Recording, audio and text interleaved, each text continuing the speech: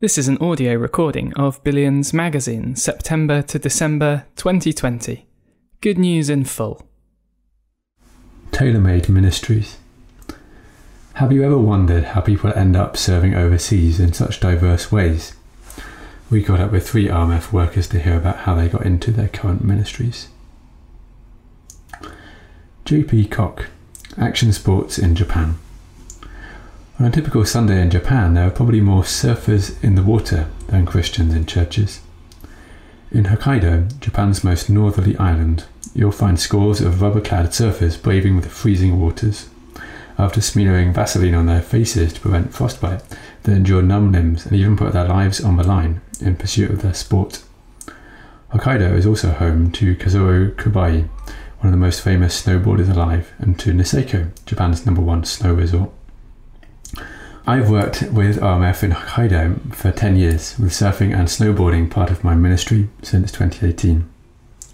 An estimated 12 million people are involved in snow, surf and skating industries in Japan, so these activities present a great opportunity to reach whole communities with the gospel. These people are unlikely to ever set foot in a church building. So I realised that the best way for me to bring the good news of Jesus to them was by becoming part of these communities myself. I needed to be out with them in the waves or on the slopes, living an authentic, Jesus-filled life among them. I found it's important to be willing to adjust to the subculture of the people you're trying to reach. As I've got stuck in, I've had opportunities to make friends and share God's love.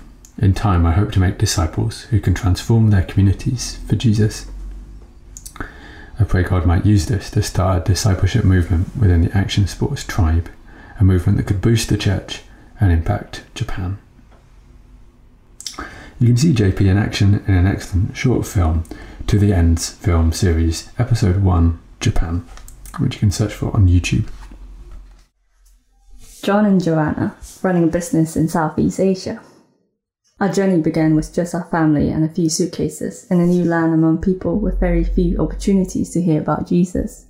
We wanted to be a witness in that land and sought the Lord about how we could do that for many years. God first directed us to live and serve in a different country, but among a similar people. This was a valuable time to learn and grow in an understanding of their faith and culture, as well as team leadership and team life. After a time there, we started to explore the country we're now in. Through a series of vision, research, and prayer trips, the initial seed for running a missional business there was refined and confirmed. We started by developing a business plan, then consulted our organization's business advisors. We also did a lot of research and had several discussions with people in the country. Only after all these steps that we started to raise the capital needed to establish a business that could work in this context. A business that would not only be viable, but also give the best opportunities to build relationships and witness to Christ. We share with others our desire and God's desire to bring His word to those who don't have an opportunity to hear, asking them to pray for us as we walk by faith into this business venture. Now, several years in, we employ local people and get to rub shoulders with other locals every day. However, it's been challenging to balance work and our ultimate vision of pointing to Jesus.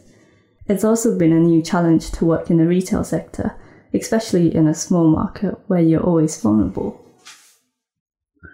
Simon and Annalise Den Hartog, church planting in Thailand. We live in Isan, the rural northeast region of Thailand, working as church planters.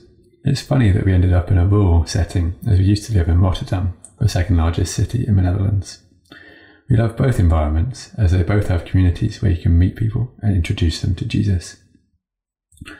In Rotterdam, we grew a longing to use our time talking with people about the Lord Jesus. During a short-term trip with our church, we connected with an RMF worker in Thailand, and doors to serve there began to open. We initially went for 2 years to see whether we could live in another country. Our enjoyment of living and working in Thailand increased, even amidst difficulties, and we saw God keeping the door open to stay in Thailand. We have been working as church planters in Isan since 2006.